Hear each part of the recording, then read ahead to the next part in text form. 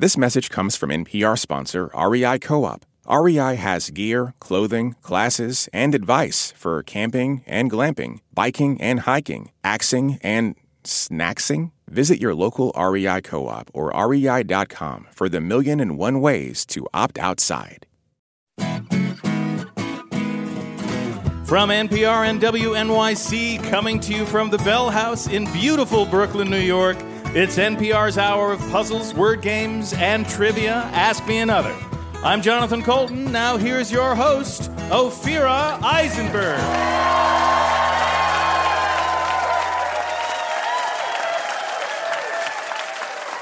Hey, everybody. How's it going? We have an amazing show. I'm really happy to be here with you. We have 4 brilliant contestants. They are currently backstage wishing they would have accepted the Xanax that was offered to them by their coworker. Soon they'll be up here playing some nerdy games, and one of them will be our big winner. And our special guest is the amazing John Cameron Mitchell, everybody. Yeah. John Cameron Mitchell wrote and starred in Hedwig and the Angry Inch. Yes. John Cameron Mitchell has appeared in Girls, Shrill. He directed an episode of Glow. Yeah, let's just take a minute to commend him for having his hands in every television show that has inspired a woman to down 3 glasses of Shiraz and get in a fight with her boyfriend. I love this trend right now in television where the titles are all about reclaiming female-centered insults, like we've got Shrill, Crazy Ex-Girlfriend, Insecure. Stay tuned for my upcoming buddy comedy called Moody and Smile More. Vocal Fry and Upspeak. Or the animated series Smoky Eyes and Like. It's my favorite. I didn't know this, but John Cameron Mitchell was also the voice of Sydney the animated kangaroo for the snack Dunkaroos. Yeah. Who here remembers Dunkaroos? Yeah. Yes, so if you don't know, there were this little package of cookies that you dunked in another little package of icing. They were discontinued in the U.S. in 2012 because they were terrible for children. Terrible. But yes, he was the voiceover for that. You know, I just wonder, we are all so nostalgic about snacks from the past. I wonder if the children of now will be nostalgic for snacks in the future, like in 2040, will the adults be like, do you remember those lentil crisps? Oh, those were so delicious. Man, I went on eBay, I found some sriracha chickpeas for $45. We're gonna have them for the Super Bowl. Remember when we drank too much oat milk? Yeah, high five. And later in the show, too, we have a game about children's television shows. I have a 4-year-old, and his favorite show is Paw Patrol, which combines 2 things that children love, puppies and a police state. Art imitates life, you know? They like order. They like order. You're talking about the puppies or the toddlers? Puppies love order. Toddlers love order. Yeah, they love it. All right, everybody, let's play some games.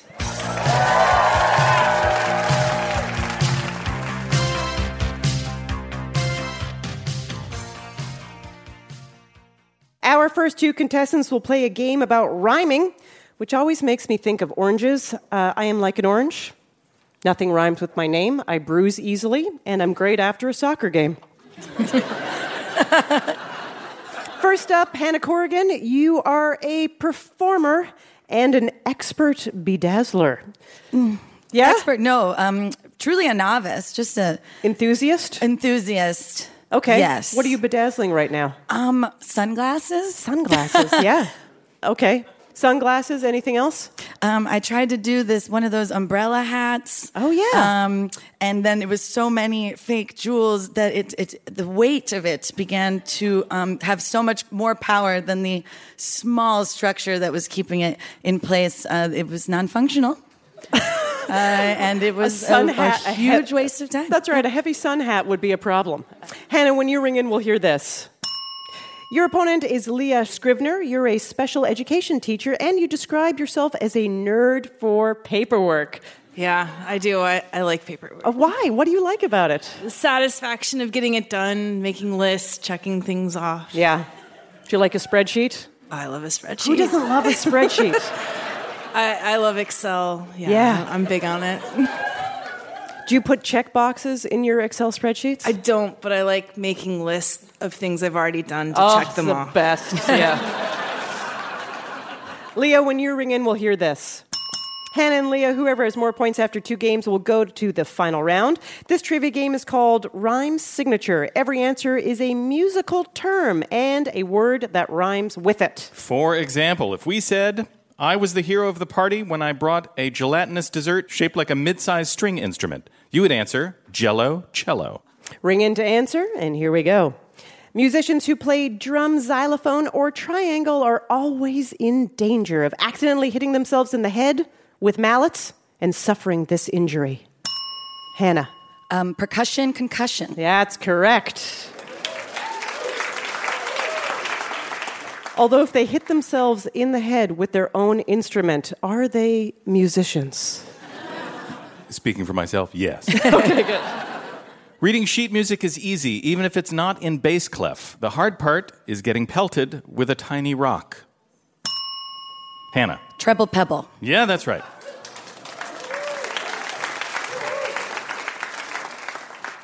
I love the idea of someone just throwing. That's their job in the orchestra. This is the rock thrower, yeah. The rock thrower.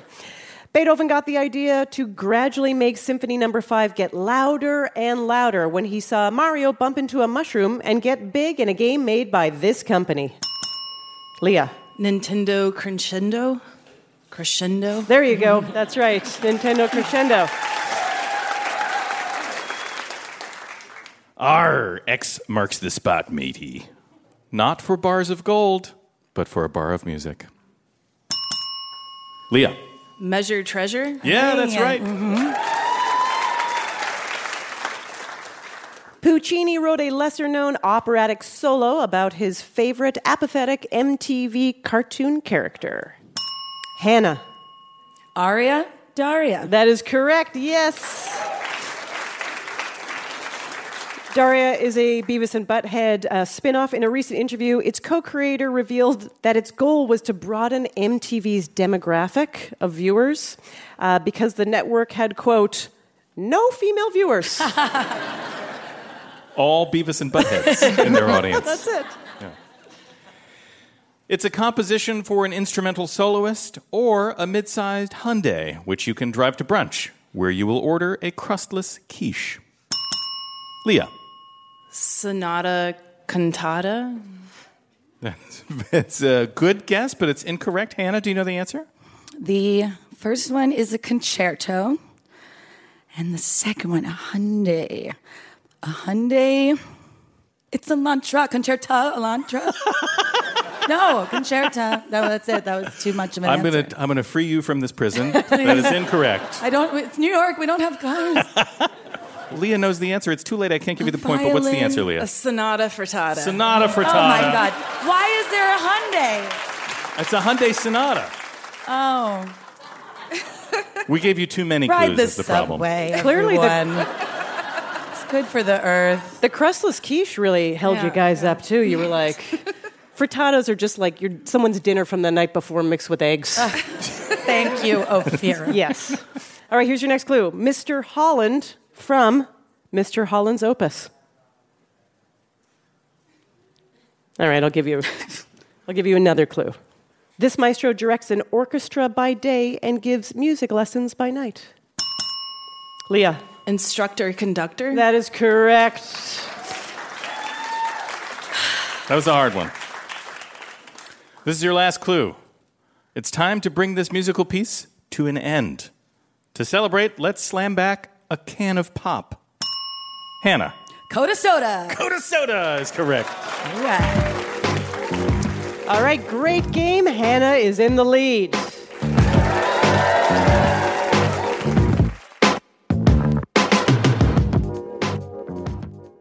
For our next game, we've uncovered late-night text messages from classic literary characters. Turns out Ebenezer Scrooge was a real horn dog. Okay, so this game is called Literature After Dark. Jonathan and I will depict famous fictional romances as flirty text exchanges, identify the title of each work, and the points are doubled. Hannah, stay in the lead, and you're in the final round. Leah, you need to get more points, or we'll add you to the Ask Me Another group text thread, and it is active. Here we go. You up? It is a truth universally acknowledged that a single man in possession of a good fortune must be in want of a booty call. Hannah. Jay Gatsby? Sorry, that is incorrect. Yeah, Leah, yeah. do you know the answer? No. All right, we were looking for Pride and Prejudice. Okay. True. Rich people still, though. Yes. Yeah, no, you were in the ballpark for sure. Hey, Esmeralda. I want to swing down on my rope and give you sanctuary, bell emoji. Quasi. Let's just be friends. Hannah. The Hunchback of Notre Dame. That's correct. Yes.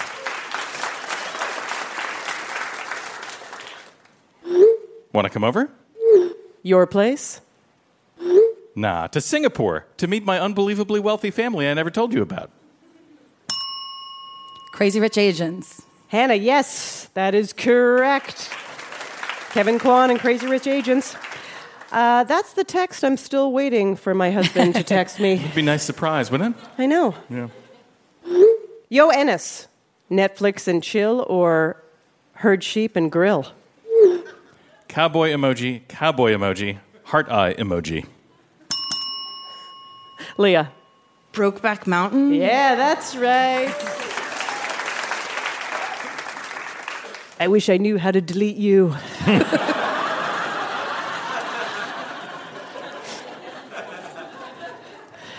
This is your last clue.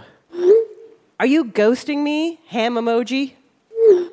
Get thee to a nunnery, Ophira. I meant Ophelia, autocorrect.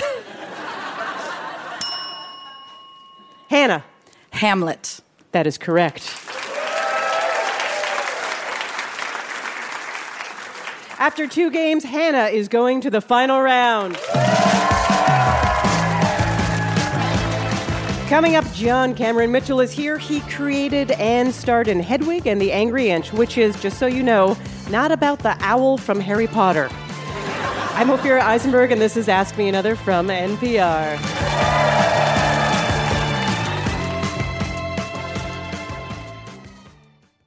Support for NPR and the following message come from Betterment, an automated investing and savings app. CEO Sarah Levy shares Betterment's philosophy on investing.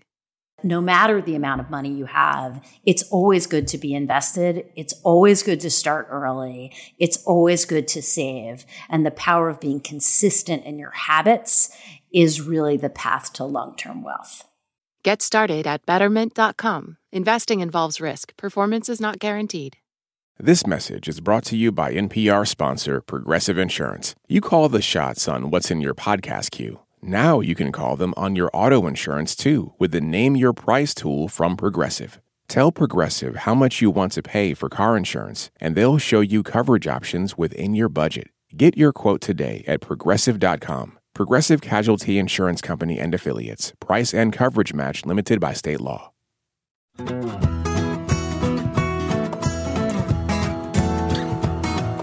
This is Ask Me Another, NPR's hour of puzzles, word games, and trivia. I'm Jonathan Colton. Now here's your host, Ophira Eisenberg.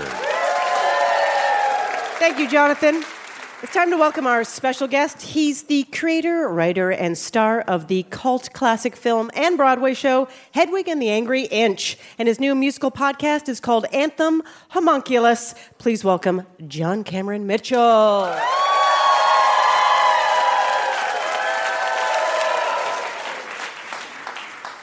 Welcome to Ask Me Another. Thank you. Thank you so much for joining years us. Since I've been here. 5 years. God. Yeah. How do I look? You look great. You look fantastic. Thank you. I have to tell you, I saw Hedwig in every iteration on Broadway because you had every single guest star that you had. Wow. Every single one. You, of course, were the best. Of course. But Neil Patrick Harris, Andrew Reynolds, Michael C. Hall, Taye Diggs, Darren Criss. You debuted Hedwig off-Broadway in 1998. Yeah. Then the movie version came out in 2001. Yes. We're approaching our 20-year anniversary. And then 2015, it goes to Broadway. I know. Late. And that was the only time I made any money, was Broadway. The film didn't make any money? No, it was a flop on screen, and then people found it on DVD, which means no money for me. You know, those companies hide their bookkeeping. Right, it's Broadway so is back-end. transparent. You know how many tickets, you know where it's going. It's like the record industry used to be like that. Right. Does Hedwig the Broadway show tour on its own? There was a national tour, but there's also local productions. Like, it's been running in Korea for 12, 13 years. It's been running in Japan for a long time. We just got an offer from China, a huge advance from an unknown person who's never made theater before, you know, and but it is about someone who changes their gender to escape communism. It's just interesting because I think these themes that you were writing about and putting on stage in 1998, I feel like anyone watching that right now will go, wow, this feels very new and fresh and timely. And I'm wondering if you were getting new fans who are just discovering it now. We do get young people every generation, which I love. You know, we were too weird to be up for an Oscar or even make money, you know, at that time. We always try to do something new, which means no money. But it also, the people who like it care about it more. Right. You know, it's the old thing of like, I'd rather be 10 people's favorite thing of all time that changes their life than a million people's thing. Yeah. You know, that made a lot of money. So, yeah, you know. So it's really cool when, you know, a new generation finds it. Also, we made it in a way that you don't really know when it was made because visually it's, you know, it could be any time, which I like also. Yeah. So it keeps giving back in many ways that are not monetary, but super... but more valuable. You know, some of the best people I've ever met in my life are because of it, you know. So you have a new podcast called Anthem Homunculus. Now, you said the idea started as potentially a sequel to Hedwig. Yes. And then I had some ideas about... I wanted to explore death and God and all these things, and I thought, you know, I have this voice of Hedwig, but she was too complicated, and a lot of the story was autobiographical, so it was too much information. So I got rid of Hedwig and made my character a version of myself. I imagined what I would be like if I never left my small town.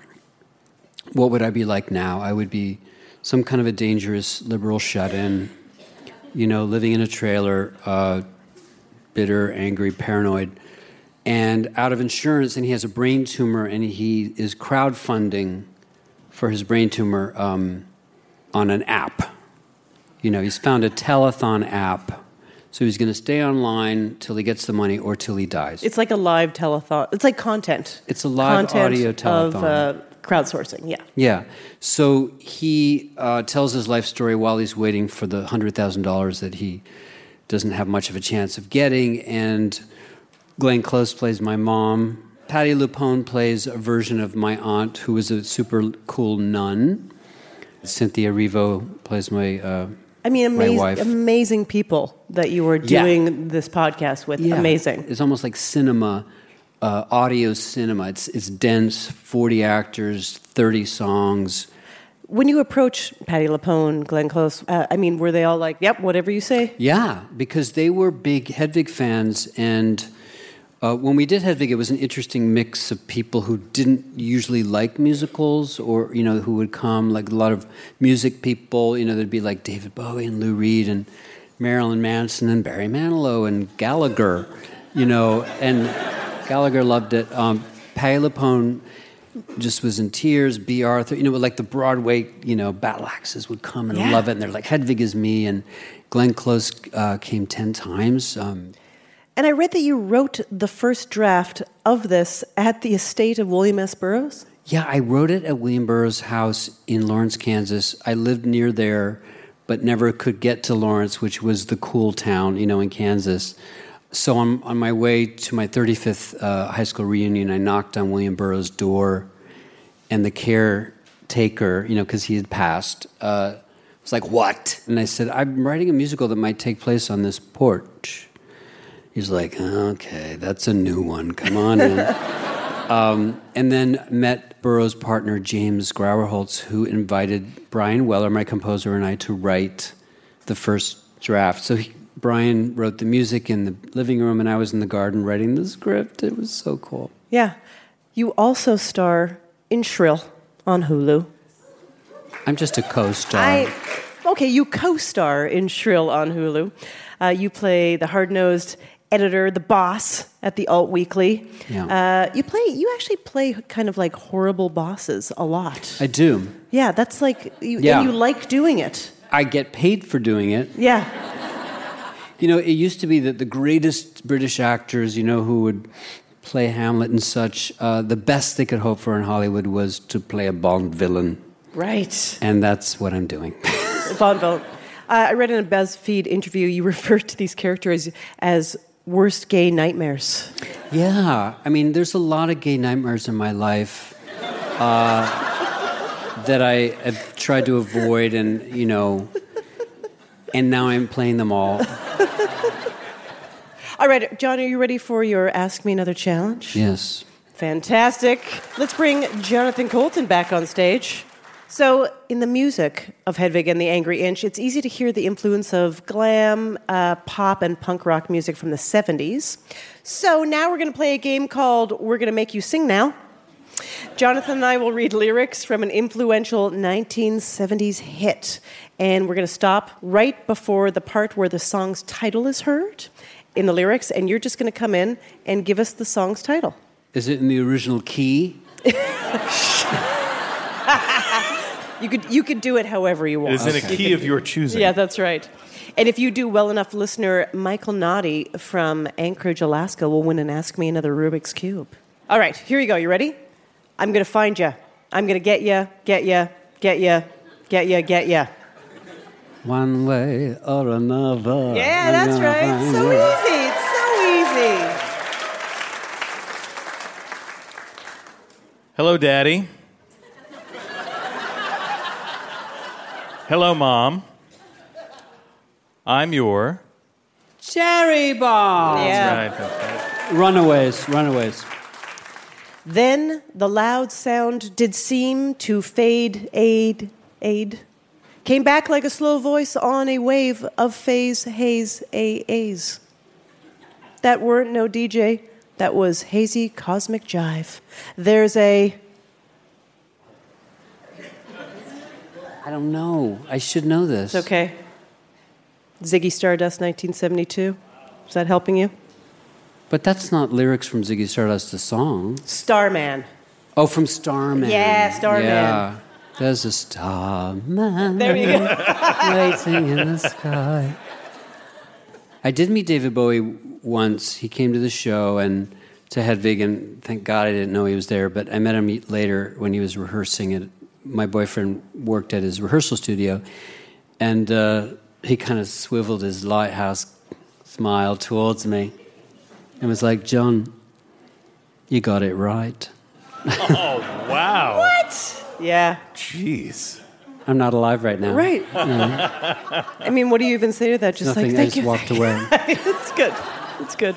Well, you're slim and you're weak. You've got the teeth of the Hydra upon you. You're dirty sweet, and you're my girl. Get it on. Bang a gong. Yes, that's correct. Bang a gong. T-Rex. There's a T-Rex cover album coming out that I'm part of. Oh. Really?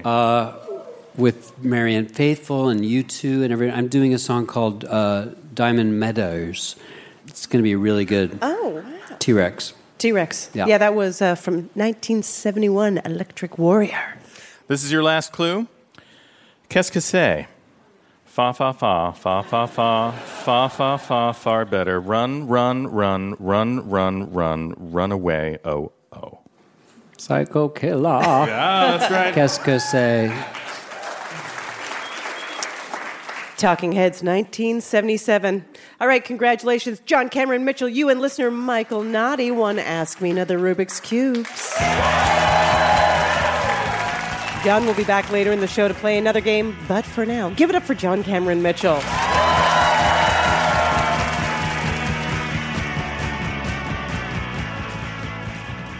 Want our next special guest to play for you? Follow Ask Me Another on Facebook, Twitter, and Instagram. Our next game involves music festivals, so pee now, because the lines later will be insane. Let's meet our next two contestants. They're both visiting from California. Yeah. First up, Diana Hirota. You're an optometrist at UCLA. Now, I got to tell you, I've always found an eye exam very subjective. Right? Because you ask me, does this look better? Does that look better? I can just make it up, right? Like that's. We actually call it a subjective refraction. So yes, it's very subjective. It's very subjective. Yeah. Yeah, I want more than that. I want you to tell me what looks better. Sometimes we are kind of tricking you, actually. How are you tricking me? I mean, sometimes we change the number, but it's the same two options. You do? You are sneaky. I knew it. I knew you did that. It is a pretty weird test, I gotta say. What are some things that you find out about the person while you're doing it? Ooh, some people are very indecisive and they say like, oh, just show me again. So I show them and then I have to show them actually 20 times before I'm like, okay, we're going to move on. And then we move on like, no, but show me one again. One was so much better. I'm like, no. You're wrong. You're wrong. That was the wrong answer. Yeah. Are eye exercises helpful? Actually not. Okay. Just... Sorry. What about wishful thinking? Yeah, that works. I like to say, you're getting more birthdays, and so this kind of just happens. Sorry. and then you have a big warm smile, so I'm sure that's how you all bring it together. Okay. Diana, when you ring in, we'll hear this. Your opponent is Dan Predale. You're an assistant dean at an older adult learning program at a community college. So what is the average age of a student? Our average age is 73. So amazing. These are people who have had illustrious careers, Nobel Prize winners, Holocaust survivors, and also recent immigrants who want to experience college. So we have the whole gamut. It sounds like it would be a wonderful place to work. Every day, are you close to tears? It's really rewarding, honestly. Yeah, there's 6,000 older adults all spread out through South Orange County, and it's magnificent. I know. You're both helping people. Dan, when you ring in, we'll hear this. Remember, Diana and Dan, whoever has more points after 2 games will go to our final round. This is one of our favorite guessing games, this, that, or the other. We're going to give you a phrase. You're going to tell us which of 3 categories it belongs to. Jonathan, what are today's categories? Today's categories are music festivals, international children's TV shows, and 19th century British insults as found in the 1811 book Captain Gross's Dictionary of the Vulgar Tongue. Ring in to answer. Here we go. Bumper shoot. Dan. Festival. That is a music festival. Yes, it's a music festival in Seattle. It's based on the old-fashioned word for an umbrella. Ironically, we learned recently that in Seattle, real Seattleites do not use umbrellas. That's how you tell that it's like eye contact in New York. If you use it, we know you're not from here. That's right. La La Loopsy. Dan. Insult. I'm sorry, that is incorrect. Diana, you can steal this one. You have 2 choices, either a children's TV show or a music festival. Children's TV show. Yeah, that's correct. This recent animated Netflix show is based on a popular line of children's rag dolls, because I had never heard this before, with names like Mittens Fluffin' Stuff, Cinder Slippers, and Specs Reads a Lot. Don't think I care for that characterization very much. Which one listens to NPR? Shabaroon. Diana. Insult. That is a 19th century British insult, yes. It refers to someone, to a mean-spirited person or someone who is sloppily dressed, comparable to a ragamuffin. Shabaroon is basically a ragamuffin. Shabaroon sounds like something a cult chants right before they eat you alive. Shabaroon. Here's your next one. Bo Boy Boy. Dan. Festival. I'm sorry, that is incorrect. Diana, can you steal this one? TV show? Yeah, it's a children's TV show. That's right. It's how I say boy after 3 Chardonnays. Pitchfork. Diana. Music festival. Yeah, that's a music festival in Chicago, held by the music website Pitchfork. Chaw bacon. Diana. Insult. It absolutely is an insult. That's basically like calling someone an uncultured yokel. According to Merriam-Webster, in the 16th century, bacon was a food associated only with rural folks. So it's like you're a real bacon eater. Aspiration. I know. Clockenflap. Diana. Music festival. Yeah, that's right. Clockenflap bills itself as Hong Kong's premier music festival. In 2008, it was headlined by Erykah Badu, David Byrne, and Khalid. I'm sure they have T-shirts saying it clockenflapped. Right? Yeah, pics or it didn't clock and flappin'. This is your last clue. Lickspittle. Diana. Insult. That is correct. A suck-up, a brown-noser, a sycophant. All right, congratulations. Great game. Diana is in the lead. If you think rhyming musical terms is more fun than attending a music festival, you should be on our show. Find out how to be a contestant at amatickets.org. Coming up, John Cameron Mitchell returns to play a game about futurism. I hope we finish before the singularity. I'm Ophira Eisenberg, and this is Ask Me Another from NPR.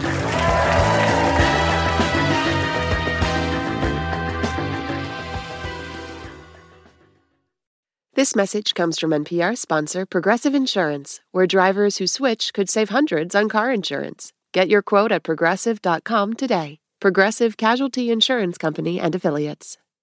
This message comes from NPR sponsor Bluehost. Try Bluehost Cloud, the hosting plan made for WordPress creators by WordPress experts. With 100% uptime, fast load times, and 24/7 support, your sites can handle high traffic spikes. Visit Bluehost.com. This message comes from NPR sponsor Oracle Cloud Infrastructure. AI may be the most important new computer technology ever, but AI needs a lot of processing speed, and that gets expensive fast. Upgrade to the next generation of the cloud, Oracle Cloud Infrastructure. OCI is the single platform for your infrastructure, database, application development, and AI needs. Do more and spend less like Uber 8x8 and Databricks Mosaic. Take a free test drive of OCI at oracle.com/NPR.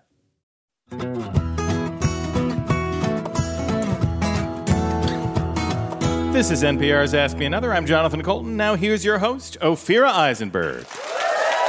Thank you, Jonathan. Before the break, we met our contestants, Diana and Dan. Soon they'll play a game about Prince, the only adult to have a favorite color and still be cool. Let's check in with them. Diana, you play several instruments, one which is the taiko drums. Mm-hmm. Tell me more about that.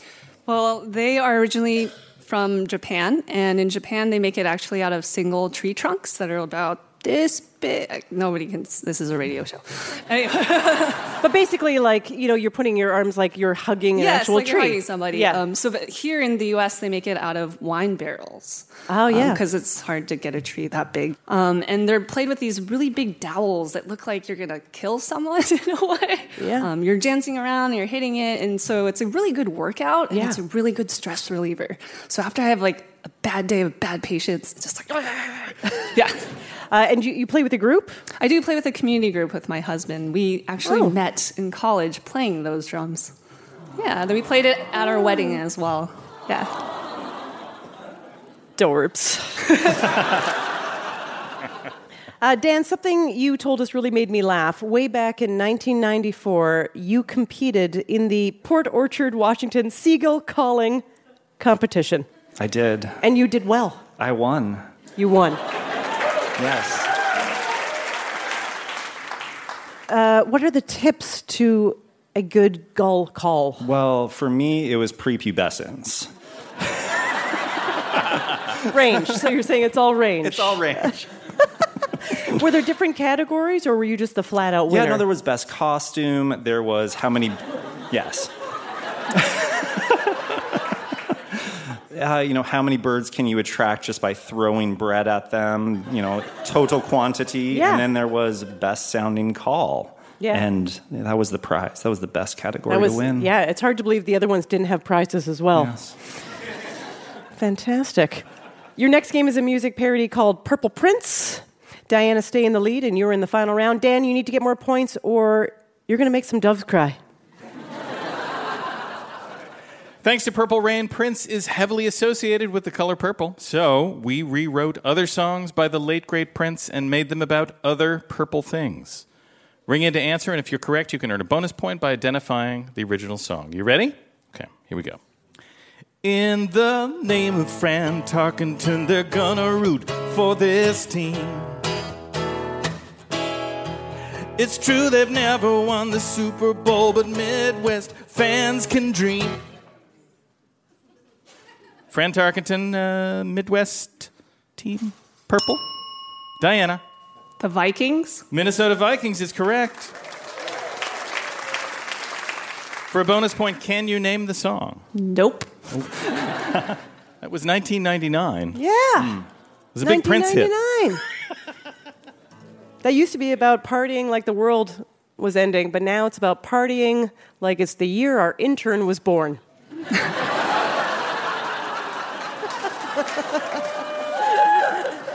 That's very weird. That's very weird. Here's your next one. You don't have to enjoy this exotic roll. You can stick to the plain teriyaki bowl. The spiny echinoderm is not to everyone's taste, but if you like umami, you should add this paste. Dan. Beet. That is incorrect. Diana, do you know the answer? Let's see. Some sort of paste. Eggplant? Another fine guess, but it's incorrect. We were looking for sea urchin or uni. Oh, yes. Again, no bonus point, but that was kiss. Here's your next one. He had a wax colorful stick, the kind you buy in an art supply store. A wax colorful stick, almost bald, but he was only age 4. Children's book. Children's book. About this kid. He would draw with this colorful wax stick. Diana. Purple crayon. Harold and the Purple Crayon, that is correct. Right. For a bonus point, can you name the song? Still nope. Okay. Raspberry Beret. Sorry. Don't know No, Prince. that's all right. Don't know Prince. Raspberry Beret. Yeah. Great hit. It's a great hit. One of my by favorites. Prince. One of the Prince songs. If it was warm, she wouldn't wear much more.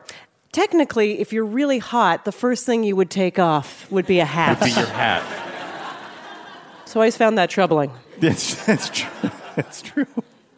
It wouldn't be very efficient to start by taking off your pants. Right.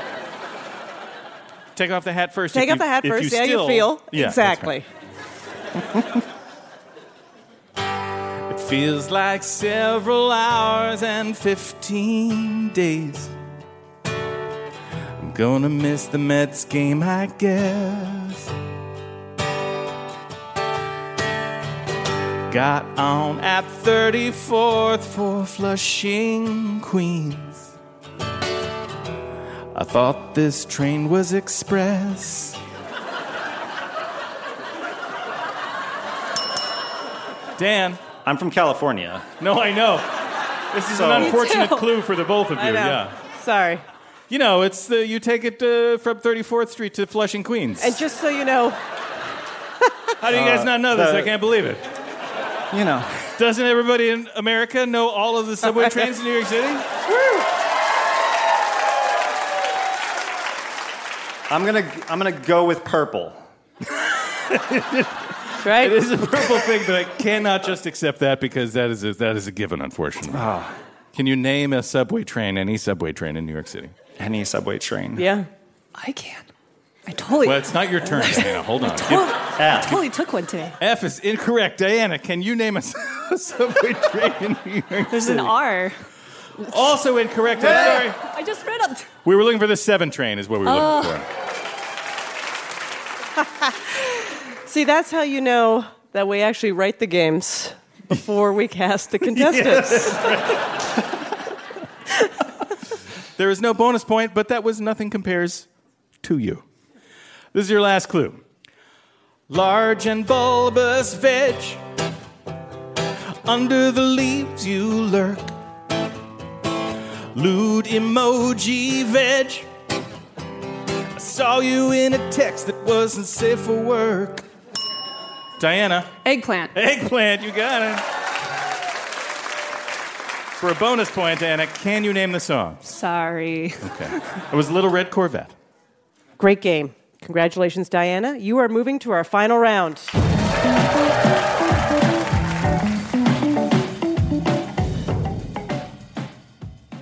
The final round is coming up, but first it's time for another game with our special guest, John Cameron Mitchell. So I heard that you consider yourself a futurist. I do, actually. I invented Grindr.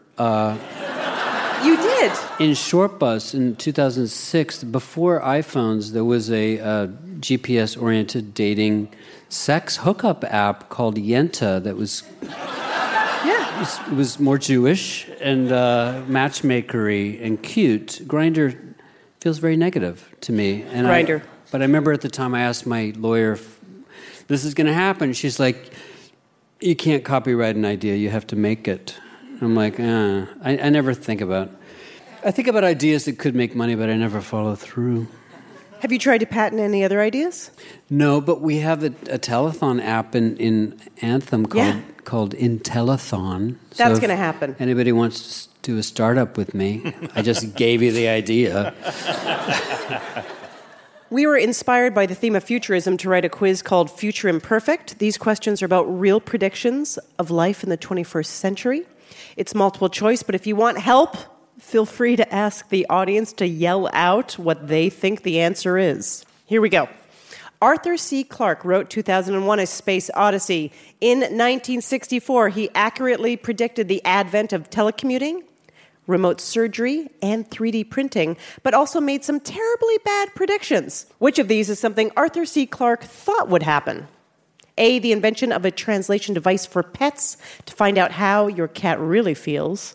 B, the creation of beater flies, half bee, half butterflies, to make bees more approachable. Or C, humans would create super chimpanzees who would do our bidding until they wised up and formed trade unions. I would say the latter. See? Yeah. That is correct, yes. In 1975, Mary Kenneth Keller predicted that computers would be used for much more than data crunching. Which of the following is true about Keller? A, she was the first woman to receive a PhD in computer science. B, she helped develop the programming language called BASIC. C, she was a Roman Catholic nun and therefore closer to God. The last one, C? Correct. In fact, they are all true. All of the above is the answer. Wow. I know. She was amazing. She was so basic. She was... She was so basic. Wow. In a 1950 Associated Press piece, what did AP editor Dorothy Rowe predict about the year 2000? A, all women will be built like Amazons because, quote, science will have perfected a balanced ration of vitamins, proteins, and minerals. B, the makeup industry will collapse because, quote, societal norms will shift to value inner beauty above all else. Or C, women will finally be able to have it all. The last is vague but attractive. I would say C. C is vague and attractive, but she actually predicted A, that all women will be built like Amazons because, quote, That's science a very will male gaze. I know. And she was right. Was she lesbian? And liked the Amazon look? It doesn't say on this piece of paper. Well, I'd like to find out. This is your last clue. According to an unfortunate 1966 essay in Time magazine, what future activity will never catch on? A, watching movies from home because, quote, nothing can replace the aroma of a crowded theater. B, shopping from home because, quote, women like to get out of the house, handle the merchandise, and be able to change their minds. Or C, online dating because, quote, women like to get out of the house, handle the merchandise, and be able to change their minds. Well, there was no online dating then, so they would have had to be some other model. So I would say then, I'd say B then. B, yeah, B is correct, yeah. He thought shopping from home would never work out. Because women like to get out of the house. Handle the merchandise. So, you did great. John Cameron Mitchell is touring North America on the Origin of Love tour, the songs and stories of Hedwig, and stars in season 2 of Shrill on Hulu. Give it up for John Cameron Mitchell, everyone.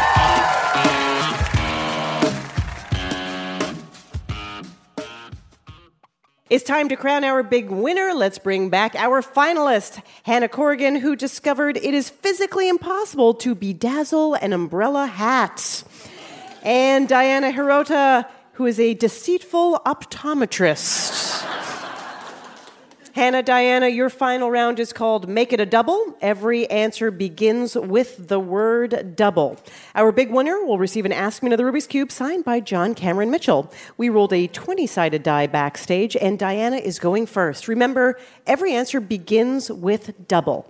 Here we go. Diana, 2 jump ropes are used in this schoolyard activity, which is recognized as a varsity sport in New York public schools. Double Dutch. That is correct. Hannah, in fashion, this type of tape is used to secure strapless dresses. Double-sided tape. That is correct. Diana, on a standard Scrabble board, the center square with a star awards this bonus. Double points. I need you to be more specific. Double word score? That's correct, yes. Hannah, this inaccurate term describes someone who's hyper-flexible, like Demi Lovato, who can twist her arms more than 180 degrees. Double-jointed. That is correct. Jonathan Colton, how are our contestants doing? Well, it is a tie game so far. Diana, the Fifth Amendment says a person can't be prosecuted twice for the same crime, a concept also known as this. Double jeopardy? That is correct. Hannah, this spooky 1993 Olsen twins movie takes its title from something the witches in Macbeth say. Double trouble? Close. The answer is double, double, toil and trouble. Diana, this 2019 MTV dating show revival starred Jersey Shore cast members Polly D and Vinny. Double date? T. Good guess. We were looking for double shot at love. Hannah, when you're 46 weeks back in your crush's Instagram, you might want to avoid using this smartphone shortcut to like a photo. Double tap. That is correct. All right, Jonathan Colton, we are halfway through. How are our contestants doing? Pretty well. It is a tie game. It's 3-3. Diana, Pat Smear of the Foo Fighters and Don Felder of the Eagles famously wield a guitar with this feature. Double frets? Actually, we were looking for a double neck or double necked. Neck. Hannah, complete this lyric from Missy Elliott's Lose Control. Rump shaking both ways make you do a... Double take. That is correct. Diana, in baseball, it's when 2 runners are thrown out, abbreviated in scoring as DP. Double play. That is correct. Hannah, also in baseball, it's when 2 games are played back-to-back on the same day with the same 2 teams. Double header. That is correct. All right, only a few questions left. Jonathan, how are our contestants doing? Well, here's the situation. Hannah has pulled in the lead. It's 5-4. Diana, when Mick Jagger said, "I can't get no satisfaction," he committed this grammar sin. Double negative. That is correct. Hannah, this 1986 Nickelodeon game show revived in 2018 often featured a trip to space camp as its grand prize. Double dare. That is correct. All right, Jonathan, what's the situation? All right, you each have one question left. Diana, to stay in the game, you have to answer this question right, and Hannah has to miss her question. Diana, this blue and yellow twist-wrapped gum was part of U.S. military rations in World War II. Double bit gum.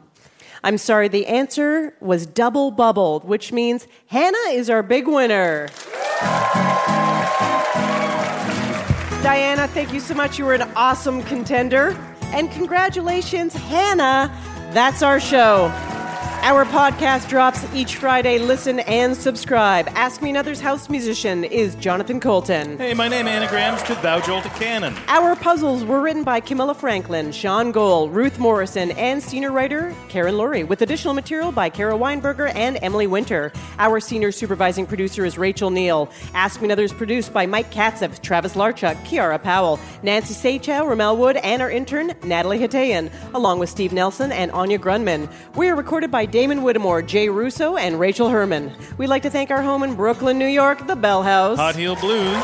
And our production partner, WNYC. I'm her ripe begonias. Ophira Eisenberg. And this was Ask Me Another from NPR.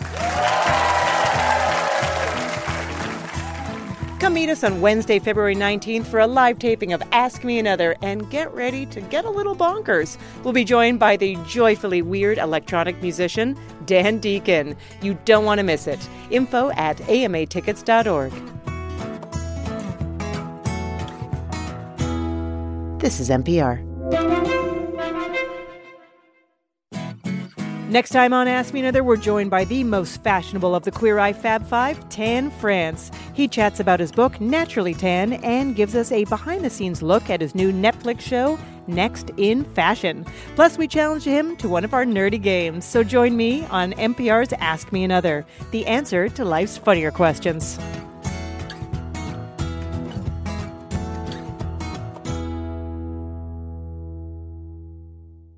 This message comes from Schwab. It's easy to invest in ideas you believe in with Schwab investing themes, like online music and videos, artificial intelligence, and electric vehicles. Choose from over 40 customizable themes. More at schwab.com. This message comes from NPR sponsor Homes.com. What kind of programs does this school have? How are the test scores? These are all things parents ask when they home shop. That's why each listing on Homes.com includes extensive reports on local schools. Homes.com. We've done your homework. Humans are kind of overrated. Over on Shortwave, a science podcast, we're only kind of kidding. We're bringing you the wondrous world of animal science to your daily life. From queer animal love stories to songbird memories, we're showing you how critter knowledge informs human science. Listen now to Shortwave, a podcast from NPR.